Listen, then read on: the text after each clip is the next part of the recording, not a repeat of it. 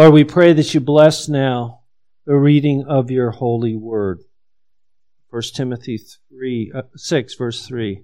If anyone teaches otherwise and does not consent to wholesome words, even the words of our Lord Jesus Christ, and to the doctrine which accords with godliness, he is proud, knowing nothing, but is obsessed with disputes and arguments over words, from which come envy, strife, reviling, evil suspicions, useless wranglings of men of corrupt minds and destitute of the truth, who suppose that godliness is a means of gain. For from such withdraw yourself.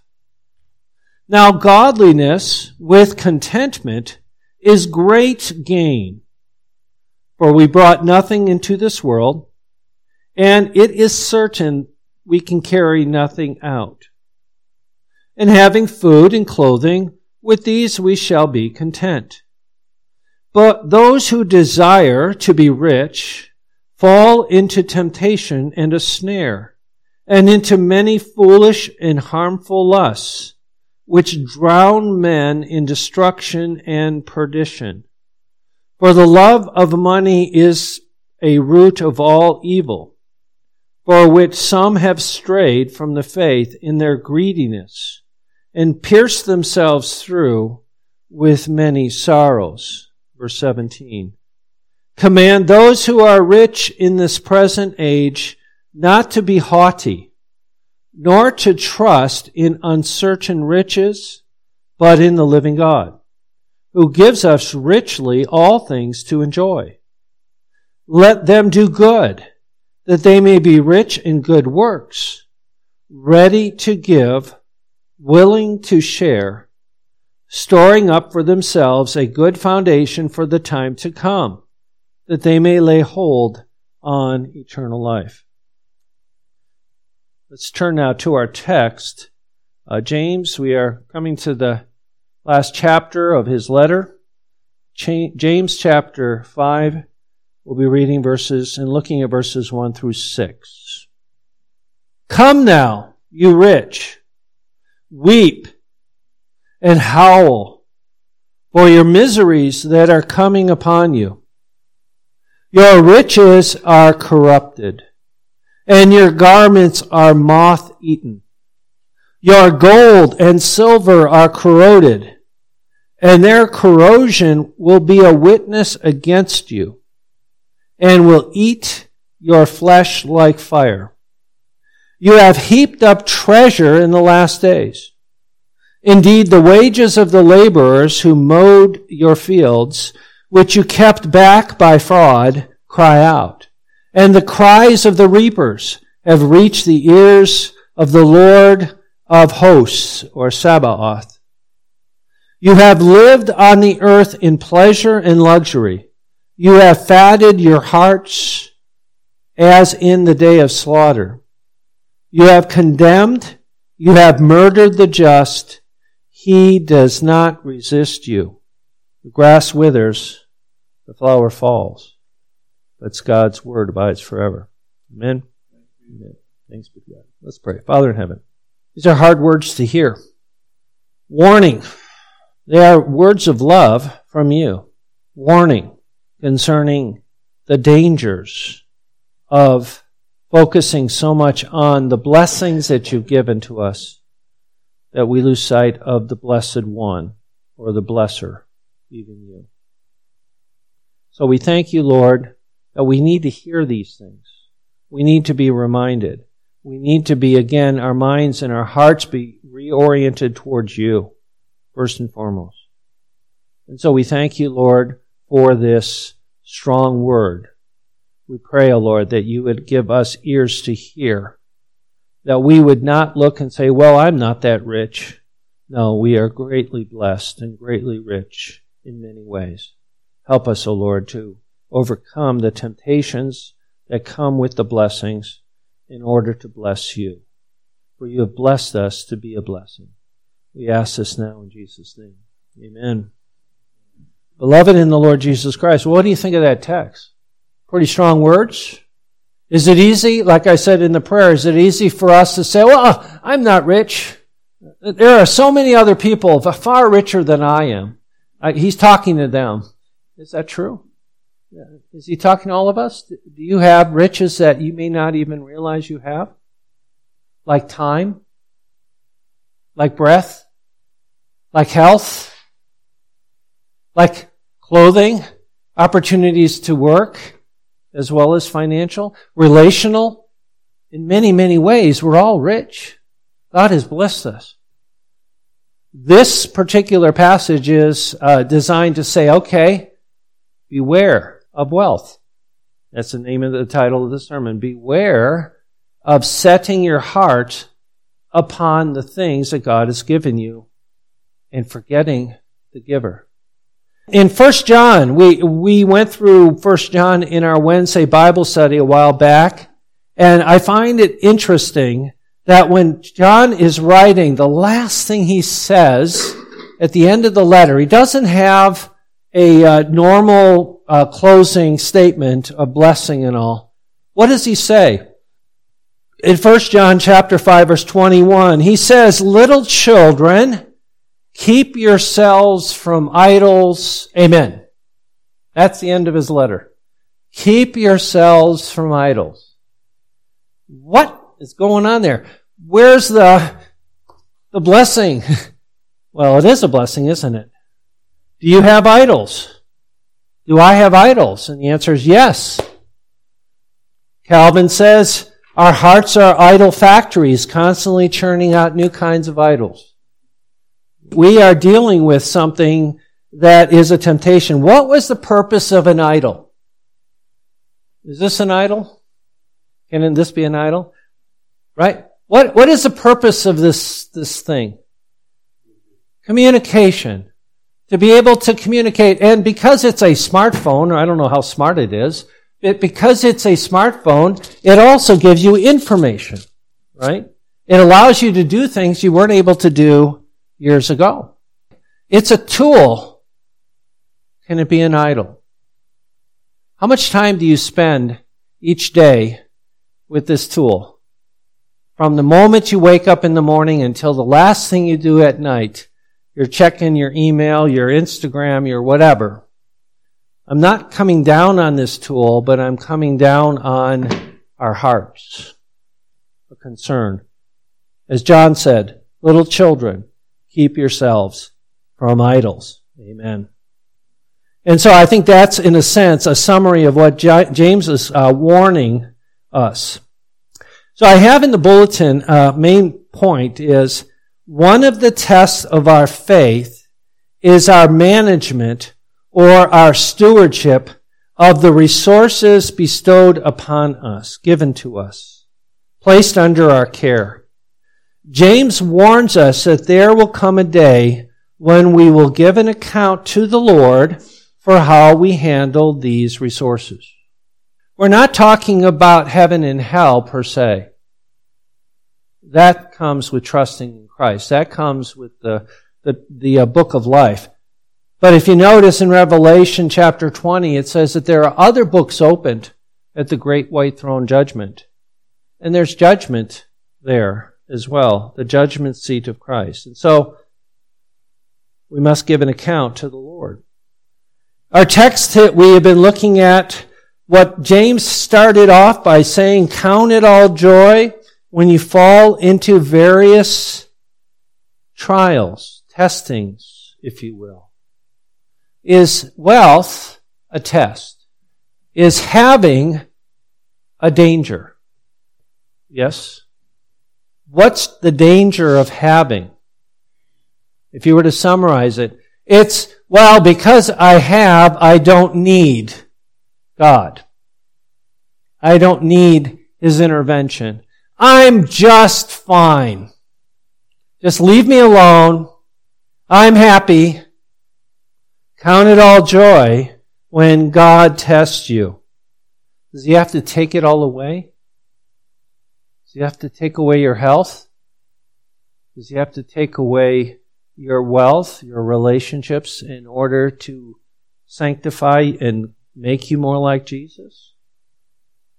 We're called to follow Jesus. He's working a family resemblance in us. And again, I prayed earlier that prayer, or I made that statement. Paul writes, though he was rich, for your sakes he became poor, that through his poverty you might become rich. Different perspectives on richness. And so this particular text is very strong. We're going to look at it from three different perspectives. Number one, the condemnation of the wealthy. Secondly, what are the dangers of wealth? And then thirdly, how does this apply to me? So first, notice when James starts his statement there in verse 1 of chapter 5. He says, come now. I'm switching subjects right now on you. Come now, listen to what I have to say. What I'm going to say is very, very important. I have been dealing with the sin of presumption concerning time. In other words, he says, don't say, we're going to go do this, we're going to do this, we're going to buy and sell and do all this. He said we should always say, what? If the Lord wills, we will do this, we will do that. And so he's been dealing with the sin of presumption concerning time. And now he comes and he says, there's also the sin of presumption concerning wealth. What you have, not only time, but the other resources as well. Notice what he says there. Weep and howl for your miseries that are coming upon you. Who's he talking to? People that have. People that are rich. The wealthy. There's a judgment coming. Look at verse 9 of chapter 4. He has already said this before. Lament and mourn and weep.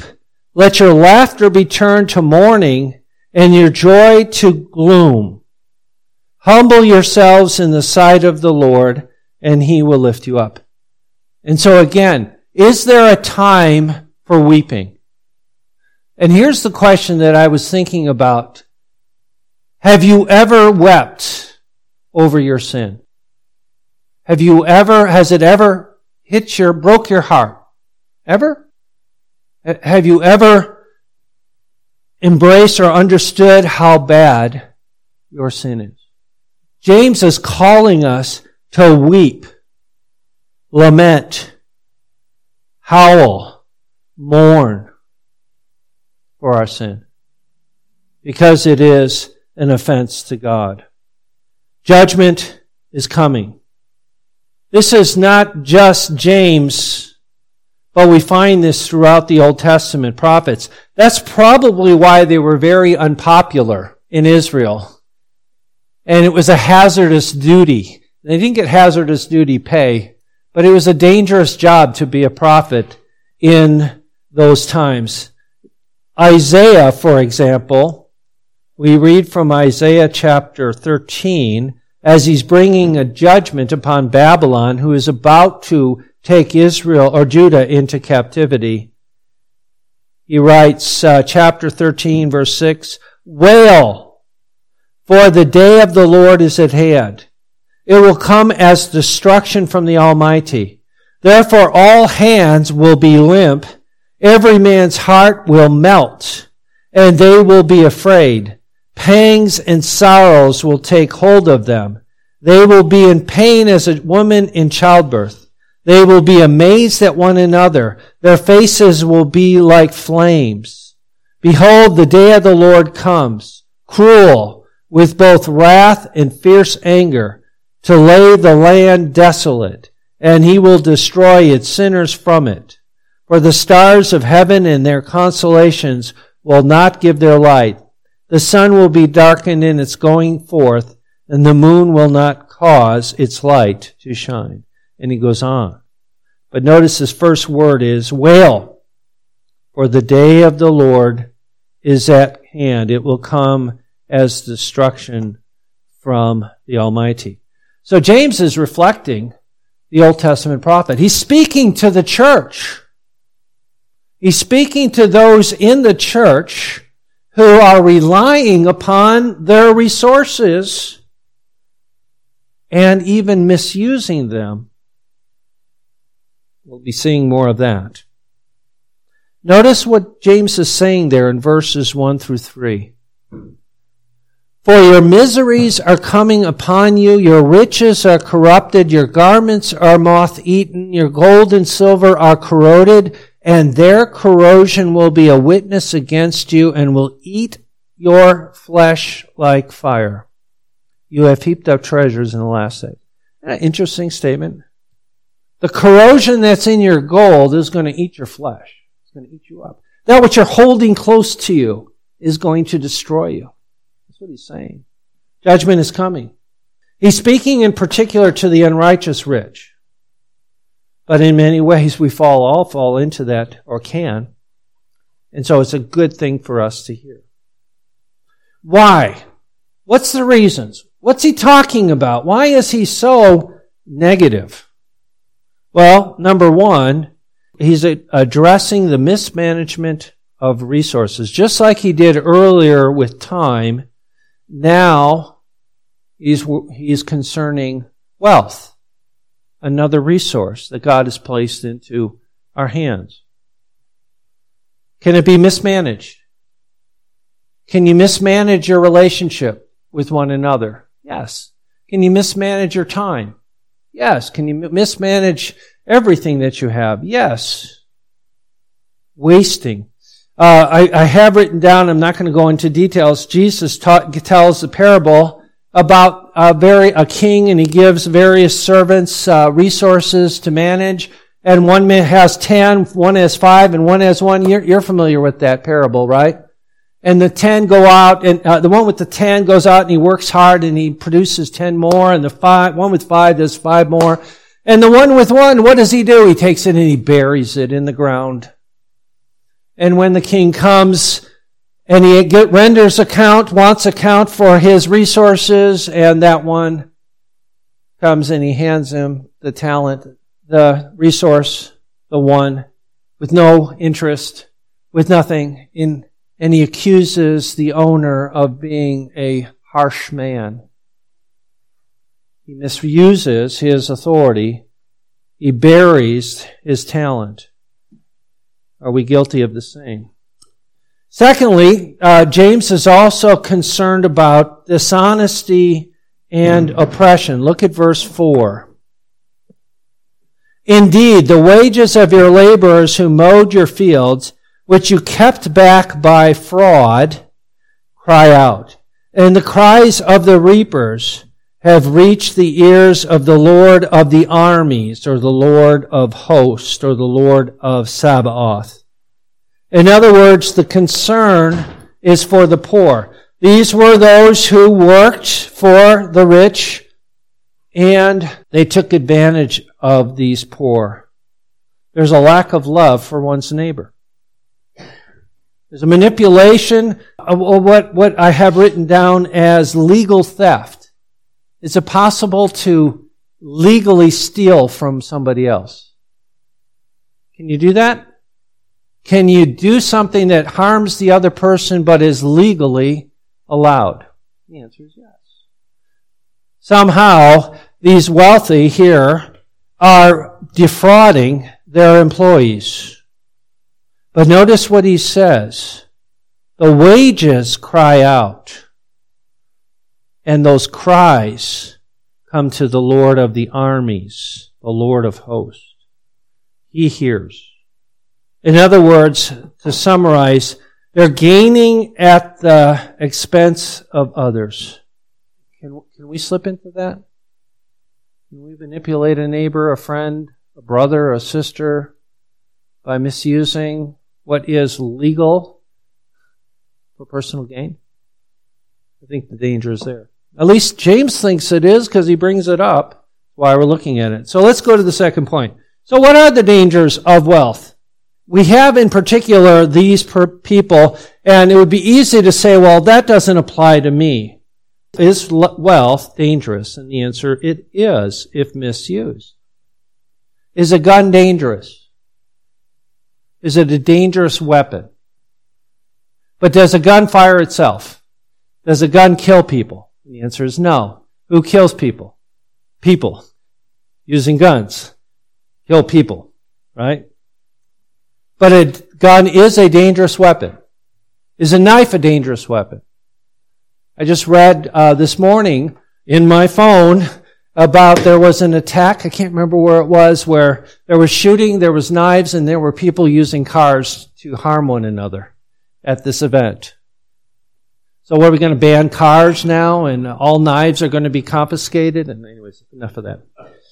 What are the dangers of wealth? Number one, reliance upon the world rather than God. Is that the greatest danger? I think it is. Scripture talks about trusting in uncertain riches. Are you trusting in your 401k? I remember back in 2008, we referred to it as a 201k. It went from being a 401k to a 201k. Riches are uncertain. Are you relying on them? Or how about this? Do you worship what the world worships? Do you serve your riches? Do you serve that which enables you to have pleasure? Is it your focus? How much time do you spend focusing on your wealth? As the world does. Find pleasure in that. I'm rich. But here's another one that struck me. Complacency. That's a danger of wealth. Complacency. What is that?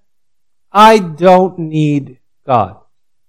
Is that a danger in our society today? I don't need anything. I don't need you. I don't need God.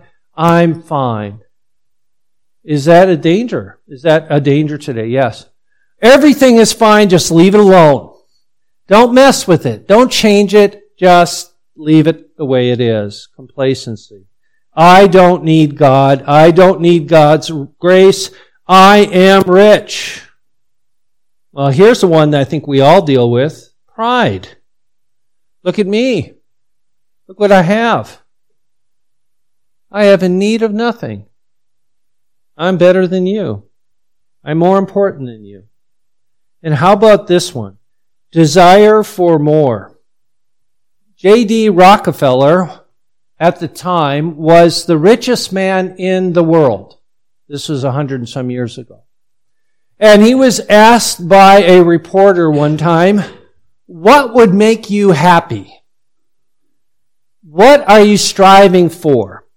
What is it that you desire more than anything else? And his response was classic. Anybody know what his response was? $1 more. $1 more. $1 more. Desire for more. Oppression, manipulation of the poor is here in the text. It's a lack of love for others. So if you want to summarize the dangers of wealth, it's a lack of love for God, and it's a lack of love for others. It's a love of self is the danger. Having the resources is a danger for us. And that's why we read earlier 1 Timothy 6. What does he say? Let those that are wealthy be rich in good works. Be rich in giving to others of their time. It's one thing to write a check. It's another thing to give time. Right? Everybody only has so much time. The richest man in the world, the poorest man in the world, both have 24 hours a day, 7 days a week, while God allows them. So Paul says to those who are rich financially, give of your time. So how does this apply to me? Well, the context is material wealth. Are we, as Americans, are we rich? Are you rich compared to the rest of the world? Is that why so many people are flooding across the border? Because they look and they see and they think, oh, if I'm in America, I can become rich compared to the people that I'm living with now. Many years ago, I went, and I think I've shared this with you, I went to Africa back in 1999, and I was teaching there, and I was standing one day looking at these banana roof leaf huts, mud huts with banana leaf roofs. You've probably seen those in Uganda as well. And I'm looking at the lush greenery is up in the mountains over Lake Victoria, if you know where that's at. And as I'm looking at this situation where people are living in dirt houses, all of a sudden it hit me. Most of the world's population lives like this. Mud roof, mud walls, banana leaf roof, no electricity. The women had to go hike down the mountain a mile or two to get water, put it on their head and hike a mile or two back up to bring water. No water, no electricity. They had cell phones, which I don't understand that at all. Well, because you could power them from a battery, I guess. Whatever. But the point was, as I looked at all of this, I said, this is the way most of the world lives. We live in Disneyland. We live better than most of the greatest kings that ever existed on the face of the earth. The average American lives as much or better than they do. We are blessed. Can that be a danger? Can that be a danger to be discontent with the blessings that God and the answer is? That's what James is talking to. But what about spiritual wealth? We have the riches of the truth. And yet my fear is familiarity breeds contempt. Oh, it's not that important. I've read the Bible. So much is available, so little applied. What does Scripture say? Too much is given, much is required. What about, here's a strange one, what about this building? Is that a gift from God? Is it? It's a resource. It's a tool. How are we using it? James is concerned with complacency. Therefore, he says, just before this passage, therefore, to him who knows to do good and does not do it, to him it is sin. Okay, Pastor, thanks for beating us up. Is there any hope? Is there? Yes. My note here says, judgment is coming, flee to Christ. As Savior, acknowledge your poverty. Apart from Him, you have nothing. Flee to Christ as your Savior. Turn from your idolatry, as John said. Flee idols. Believe on the Lord Jesus Christ. Rest in Him. I'll close with the way that Micah says it. I'm going to read the whole passage because it's a good one. Micah chapter 6, verse 8. I think, didn't we have a Heidelberg Catechism, a Heidelberg camp? One of the years was based upon this particular passage. Micah 6:8. He has shown you, O man, what is good, and what does the Lord require of you? Okay. He's shown you good. He calls you to do something with the riches that He's given you, the riches in Christ that He's given you. 3 things. What does He say? To do justly, to do justice. James goes after misusing, even legally, to harm others. To do what is just. To love mercy. And to walk humbly with your God. Does James say that in his letter? The answer is yes. To do justly, to love mercy, and to walk humbly with your God. Amen.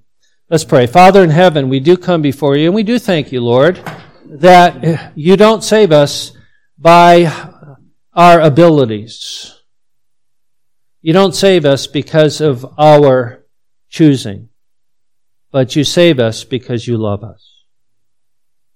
Your love from eternity, your love in Christ 2,000 years ago, your love, O Holy Spirit, in applying what Jesus has done for us, doing that work in our hearts, changing our hearts, taking away the stone and putting a heart of flesh.